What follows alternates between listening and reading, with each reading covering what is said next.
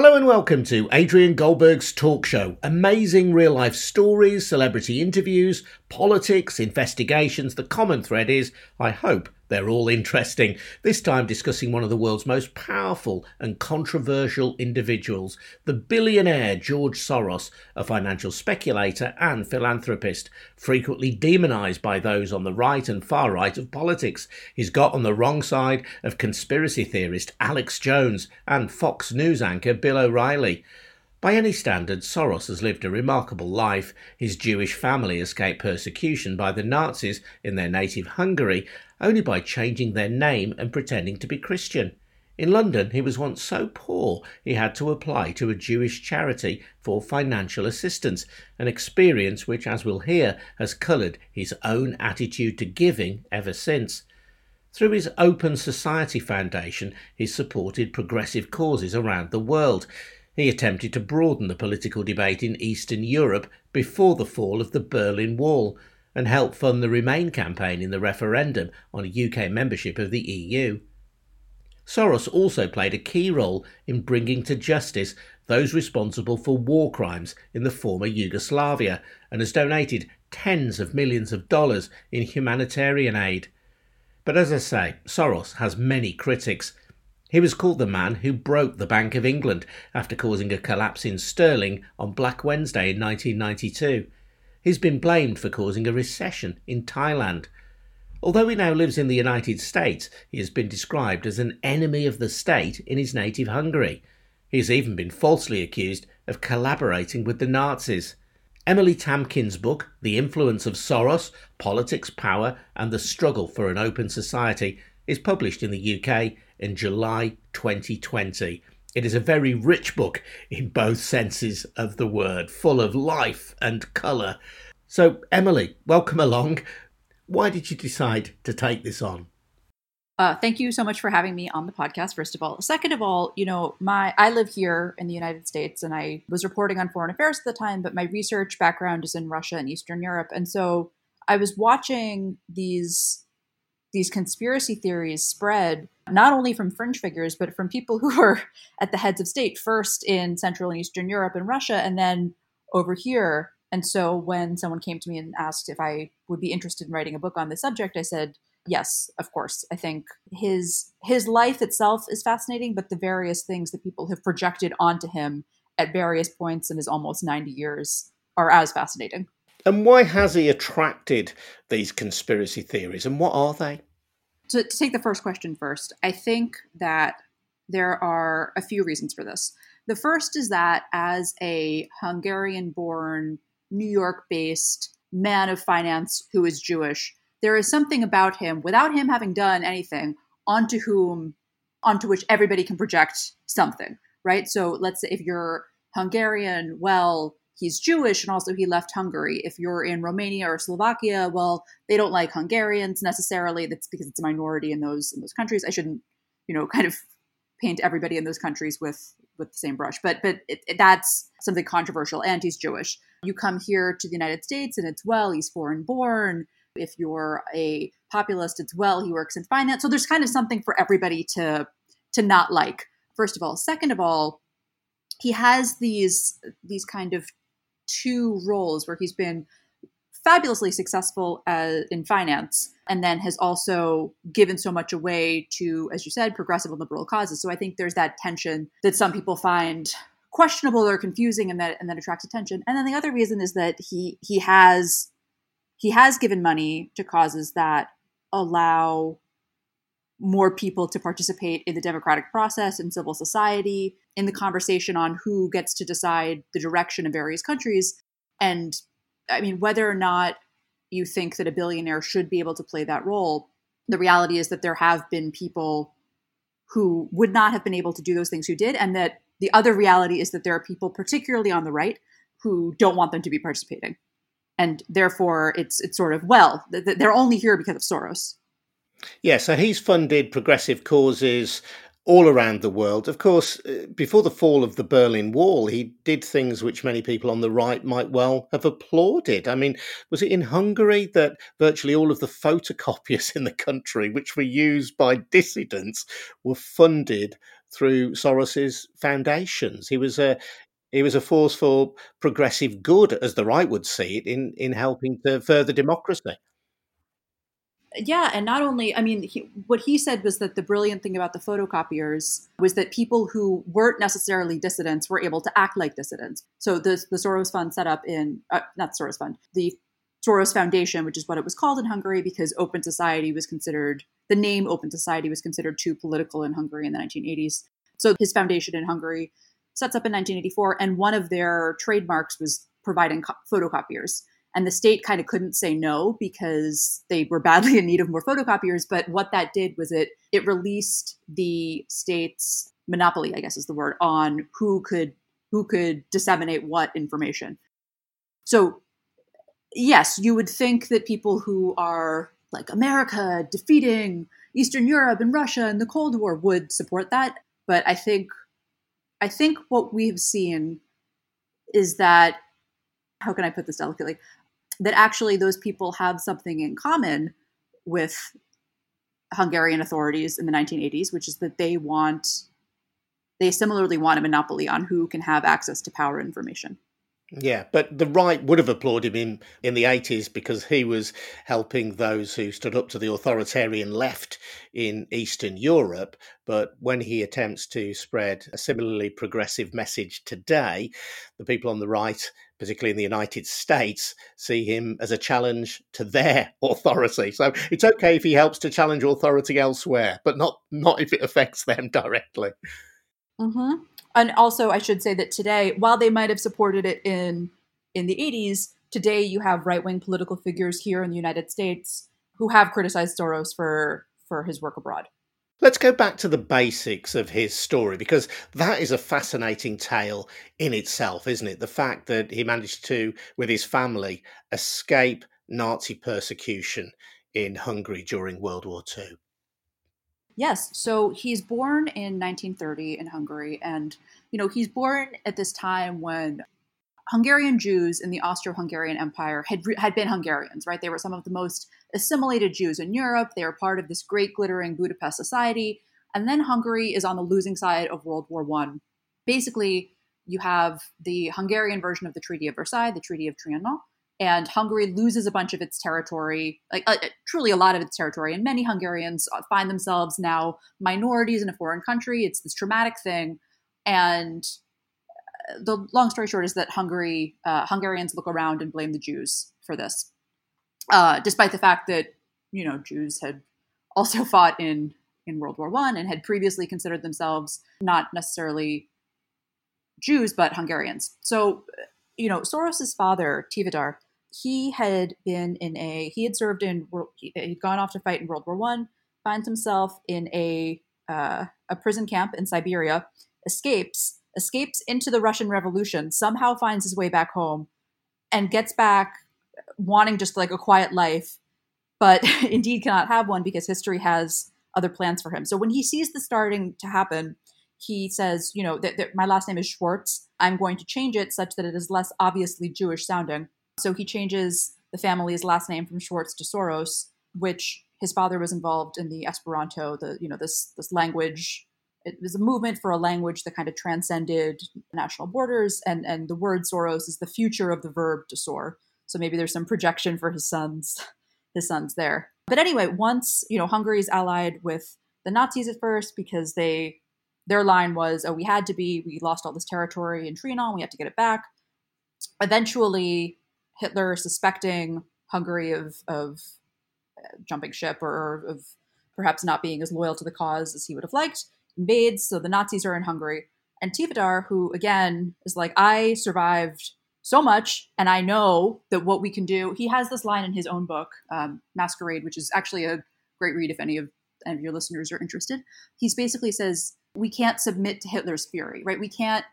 In this case, playing by the rules is going to get us killed. So we need to make our own rules. So what he does, he splits up the family. He finds different houses for them to hide in Budapest and the surrounding areas. He also finds all of these documents that are either real documents from Christians that they've taken and assigned to people, not just the family, but also friends and friends of friends, and also finds forged documents. So that's how the Soros family lives through the war. They're in hiding, but they also they're living out as as Christians.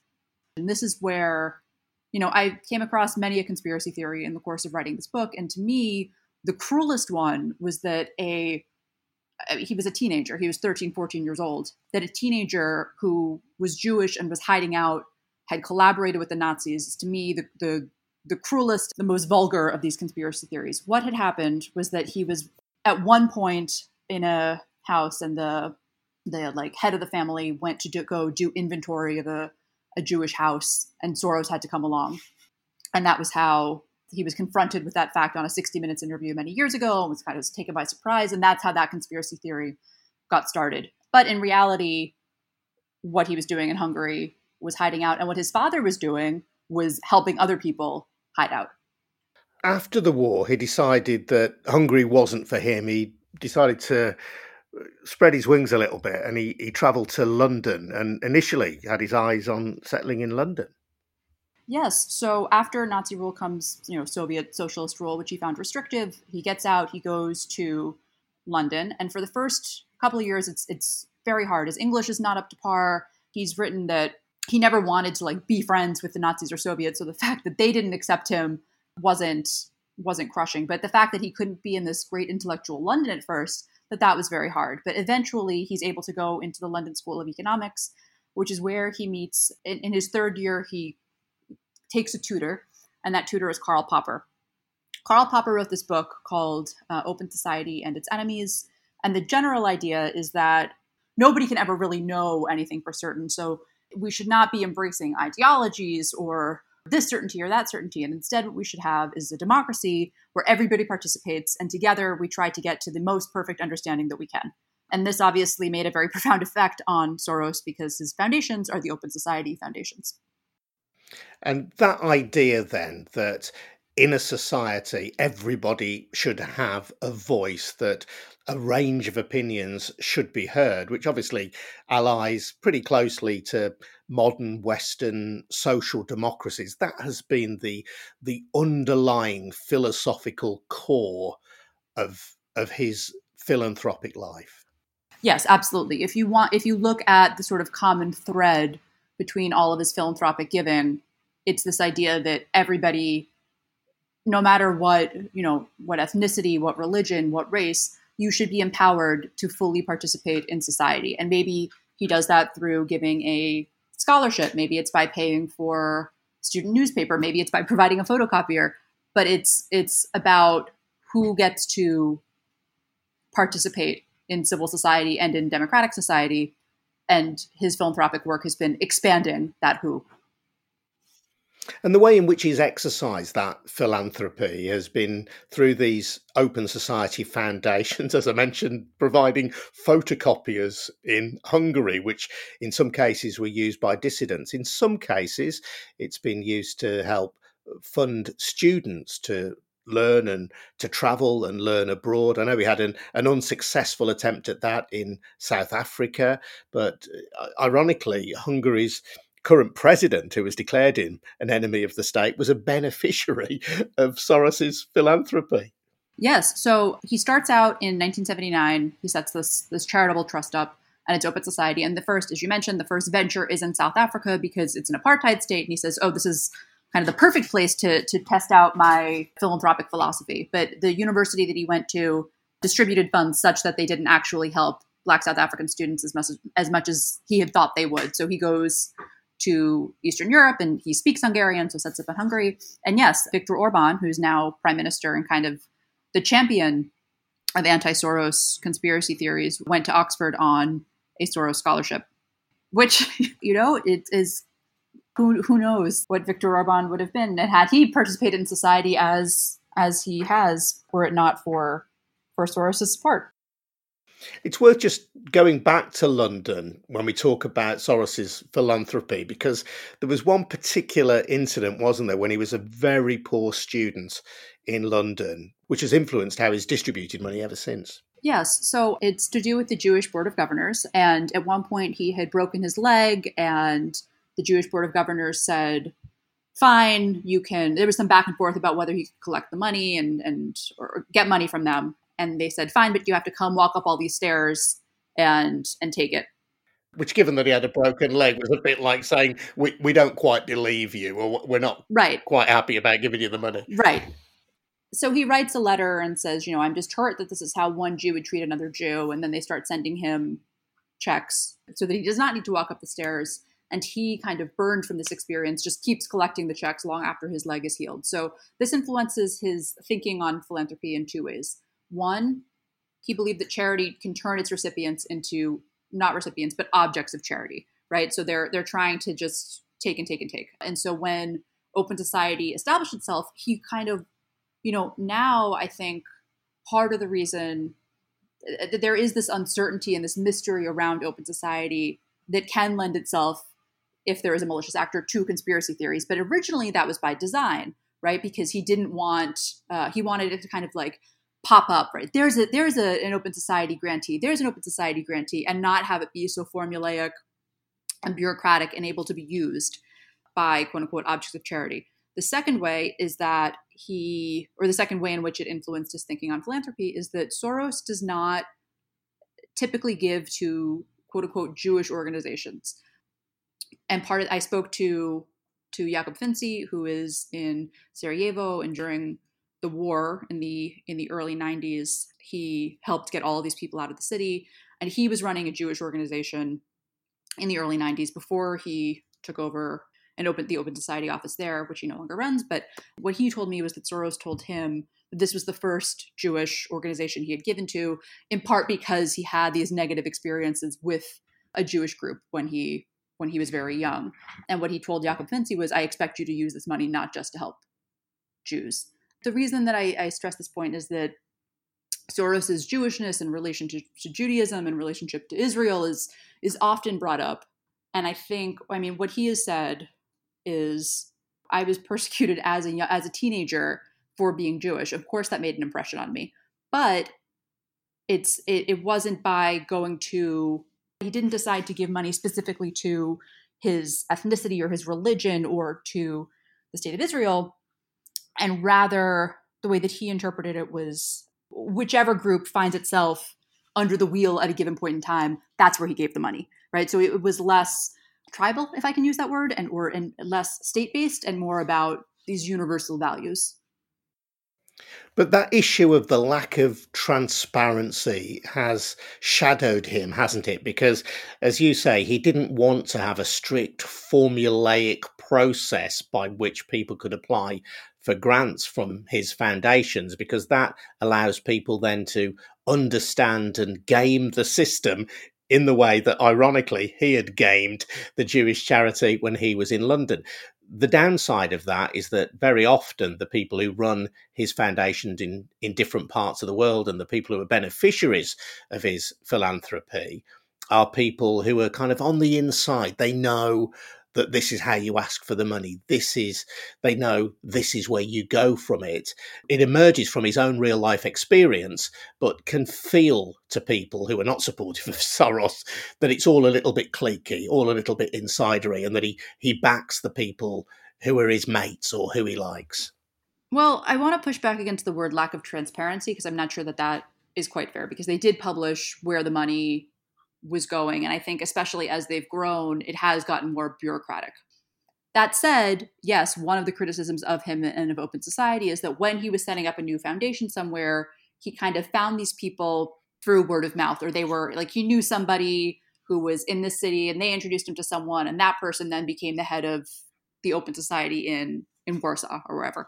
Which, when I was going around doing interviews for this book, it was this amazing group, truly an amazing collection of people, but they tended to be from a certain class, and they tended to be based in the cities, and they tended to be, and he would, the answer that people always gave when I asked about, there's this outside guy bringing in all this money, like how does that work, was, well, he put everything in the hands of the Bosnians or the Poles or the Hungarians, but it was a specific subset.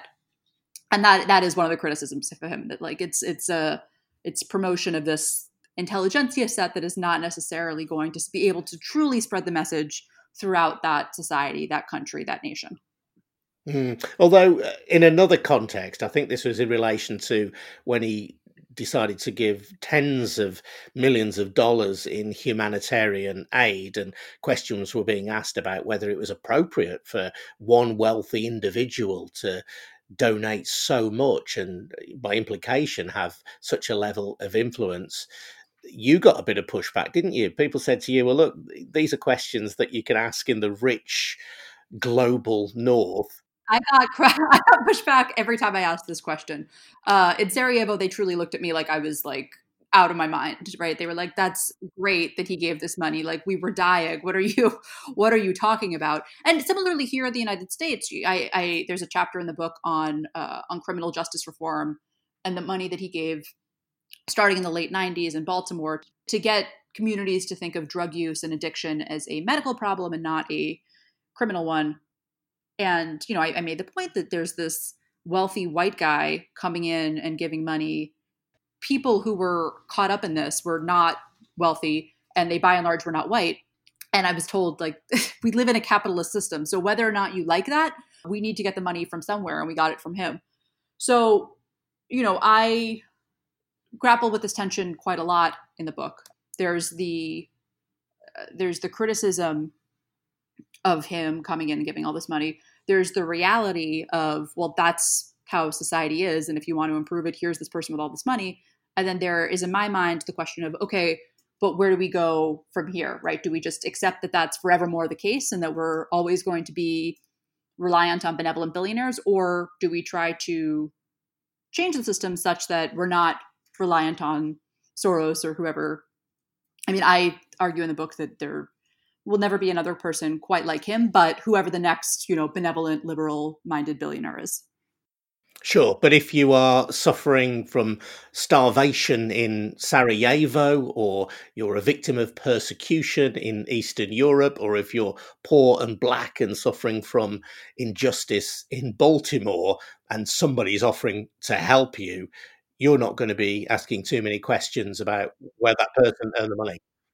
Oh, I mean, his money in right, yeah. His money in Sarajevo went to keep lights on in the hospital and make sure that people got water, and also provided newsprint and like arts festivals so that people didn't feel like they were just animals killing one another, as one person put it to me. So am I, sitting here in my apartment in Washington, D.C., like writing my little book on Soros, going to turn back to that person and say, actually, it's not good because it shows the inequality of society? Like, no, I'm not going to do that.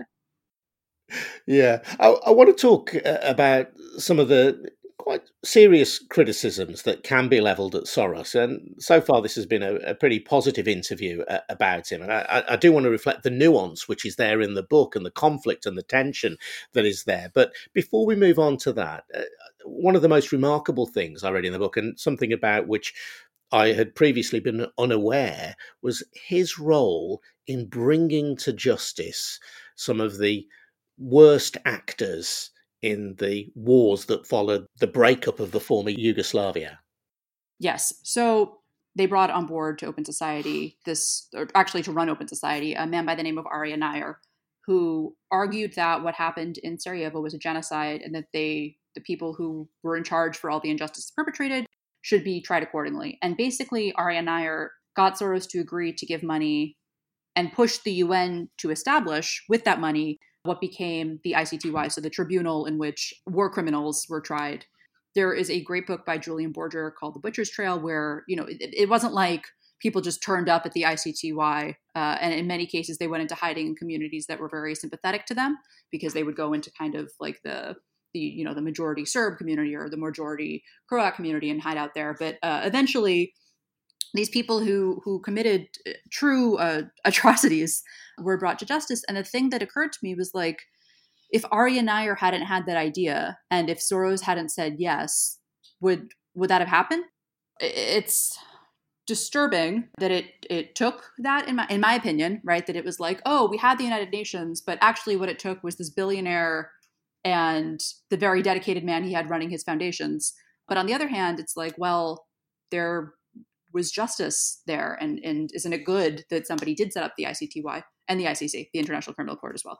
And it did include some very high profile actors in the former Yugoslavia. Mm-hmm. Yeah. So Radovan Karadzic, Slobodan Milosevic, like these people were convicted at the ICTY. arrested and brought to the ICTY. The famous case a few years ago where the person who was on trial said, "I'm not guilty," and drank poison like at the court. That was an ICTY. I don't mean to laugh at it and make it sound glib, but like that was an ICTY trial for crimes committed in the Balkans during the wars. Sure. And I suppose it just underlines that fact that if people are critical of an individual billionaire philanthropist using his economic muscle around the world, the fact is that Milosevic and others would not have been brought to justice without that money. Right. And you can say that's not right. And I'm personally very sympathetic to this argument that there should be other channels working to bring people to justice, and that there should be other, and to get justice for communities, and that we shouldn't be reliant on this one person and his money. But the reality is that they were. And so what are we talking about, this hypothetical world where, you know what I mean, where we're not dealing with the hypothetical, we're dealing with this tragedy of humanity that happened and what people did in the fallout.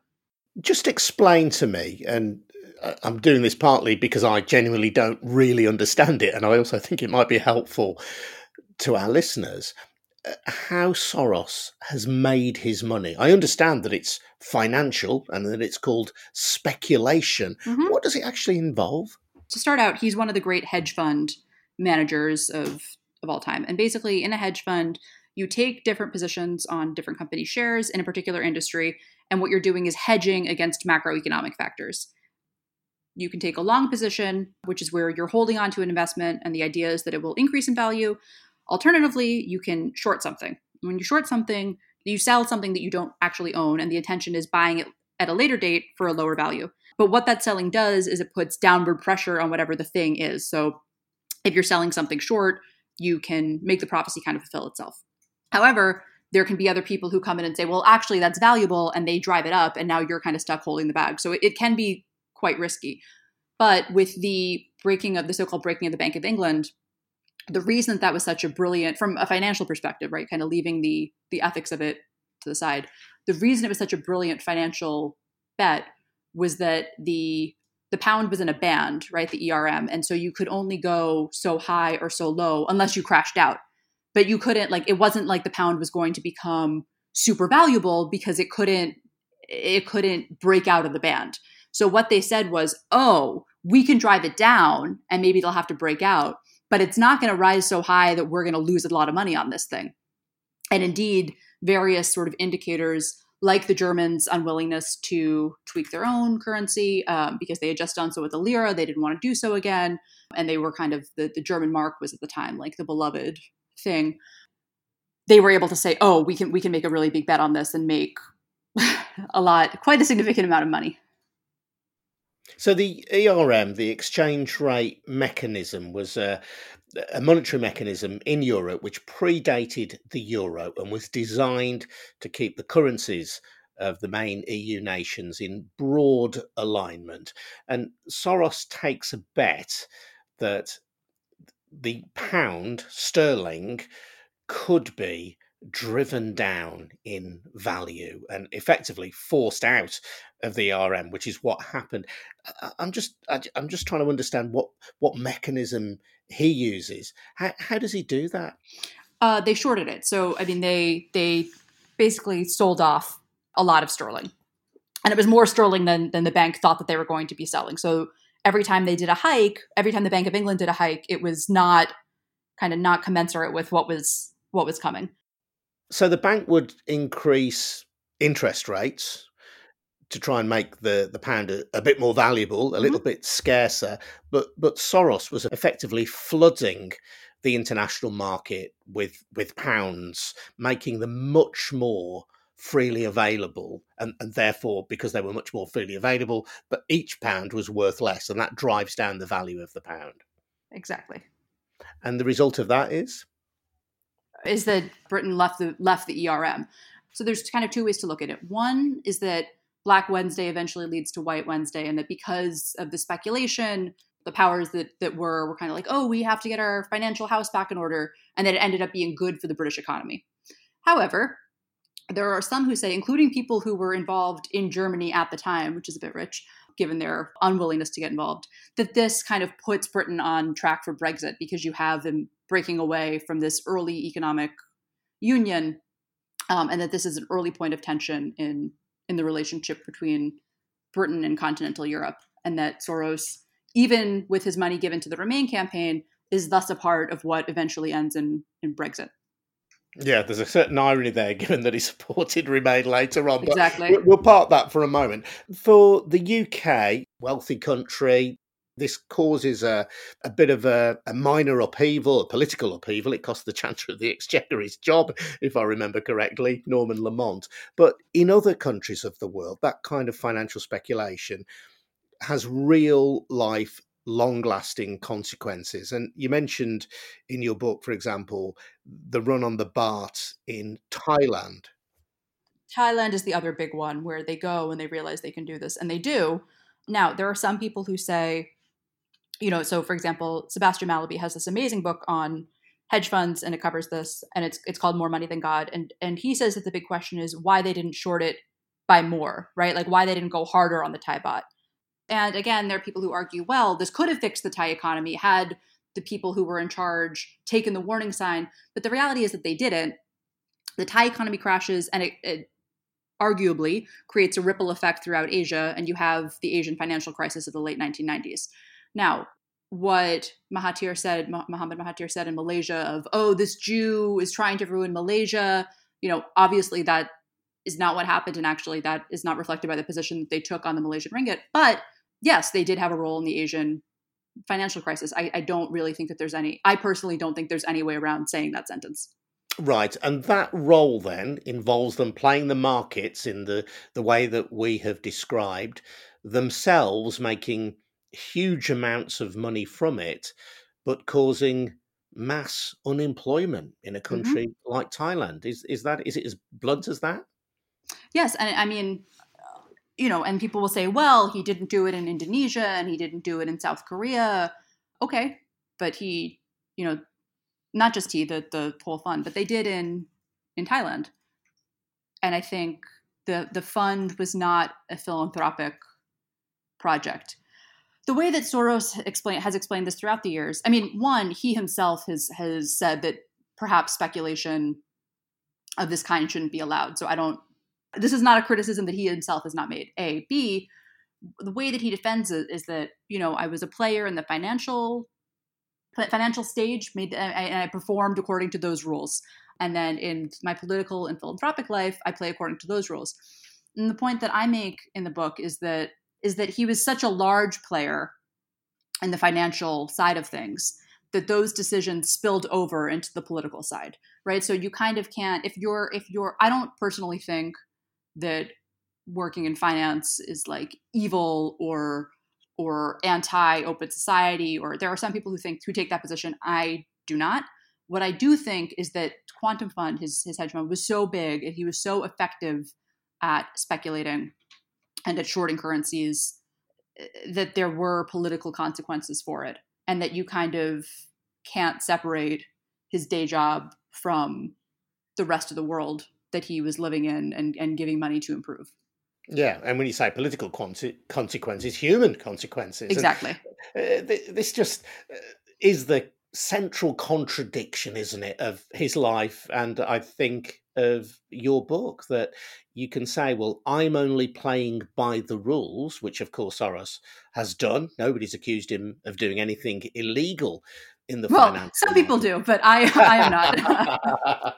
But in this context, by causing the run on sterling, by driving down the baht in Thailand, he was doing what speculators do on financial markets every day, but on a grand scale. That central contradiction between, well, I'm obeying the rules, I'm doing my job, I'm making money, which is what the investors who invest in my hedge fund expect, versus, well, if there's something terrible in the world going on or there's an injustice, I will spend some of that money seeking to right that injustice. There is just an unsatisfactory contradiction there, isn't there? Yes, I agree, and I think that he maintains that kind of there isn't. But I think if you look at so I'm not going to say that he understands that there is, but I think if you look at, for example, his calls for a wealth tax, there is some appreciation of the fact that you cannot have the kind of society that he is giving money to create and have people who can single-handedly create this kind of economic and political and human, as you point out, chaos. That is controversial in some quarters, but that is how I see it. Have you met George Soros? Do you have a view of him as a man? I did briefly meet him once. He did not sit down for an interview. The interview was over email. So, and because the book is about his influence, I talk a little bit about his marriages and divorces, but it's not a personal biography. One of my interviewees said the difference between him and everybody else is that he knows when to go big. And I think that's kind of what you see in all these different areas of his life, is this, whatever the enigma or the mystery is. What's not a mystery, to me at least, is that when he identifies the thing that he's going to do, he does it. And very often that identification comes before everybody else has identified it, right? So the threat that nationalism posed in Central and Eastern Europe, I think he identified that early on. If you look at what he did in the 2004 election with Democratic spending to try to defeat George W. Bush, a lot of it was about this, like, targeting swing states and get out the vote efforts. That was kind of early on in terms of that kind of political giving. The Bank of England, the breaking of the bank, you can criticize it, but he did identify the bet and make it larger than other people would have. So that, I think, is my assessment of him as a man, while acknowledging that he and I aren't like hanging out for tea. Before we finish, there's one question I've got to ask you, and it must have occurred to you as well. Why does George Soros do it? He is a billionaire. He could be spending what time he has left on this earth sunning himself on a big yacht. Why does he engage in philanthropy on a massive scale, even though it very often draws great criticism towards him? It's a good question. I think when he started out, he did not necessarily intend to be doing it at this scale for this long, right? So he starts out in the 70s as a very successful hedge fund finance man, and he's running around. He tells the story where he's running around London and he's in pain, and he's like, my heart might give out from the stress that if I die now for making money, like for the sake of making money, what is that? I'd rather it be for something. And so he decided to get involved in philanthropy. And he said, what really matters to me is the concept of an open society. And then he sets up the charitable trust and goes to South Africa and so on and so forth. But originally, the foundations weren't meant to last this long. Actually, the only thing that he thought that was going to last when he started it, that would outlast him when he started it, was Central European University, which has now mostly been kicked out of Hungary by Mr. Orban's government. But I think as he went along, he kind of saw more places where society was not as open as it should be. So I think whatever criticisms you have of George Soros, and I obviously have my fair share of them, he's committed to this cause, right? And this cause is helping to create and helping to maintain liberal democratic societies in which everybody is free and empowered to participate. I did an interview with Istvan Rev, who was an early employee of CEU and is now their archivist. And he said to me, when I asked about this, this tension that we've been discussing, he said, would it have been better if he had spent his money on paintings? And again, for all that you can say about Soros, he's not picked up his toys and gone home. He's not spent all that money on paintings. He's spent it on and still continues to spend it on open society. Really interesting. Thank you so much for your time, Emily. The book is called The Influence of Soros, Politics, Power and the Struggle for an Open Society by Emily Tamkin. You can follow Emily on Twitter at Emily C. Tamkin. I'm Adrian Goldberg. You can follow me on Twitter at Goldberg Radio, or if you want to drop me an email, maybe suggest a story or two, get in touch. It's goldbergradio@gmail.com. And if you do want to sponsor this podcast as well, I'd love to hear from you. Either way, thank you very much indeed for listening, and we'll see you next time. Emily, thank you as well. Cheers.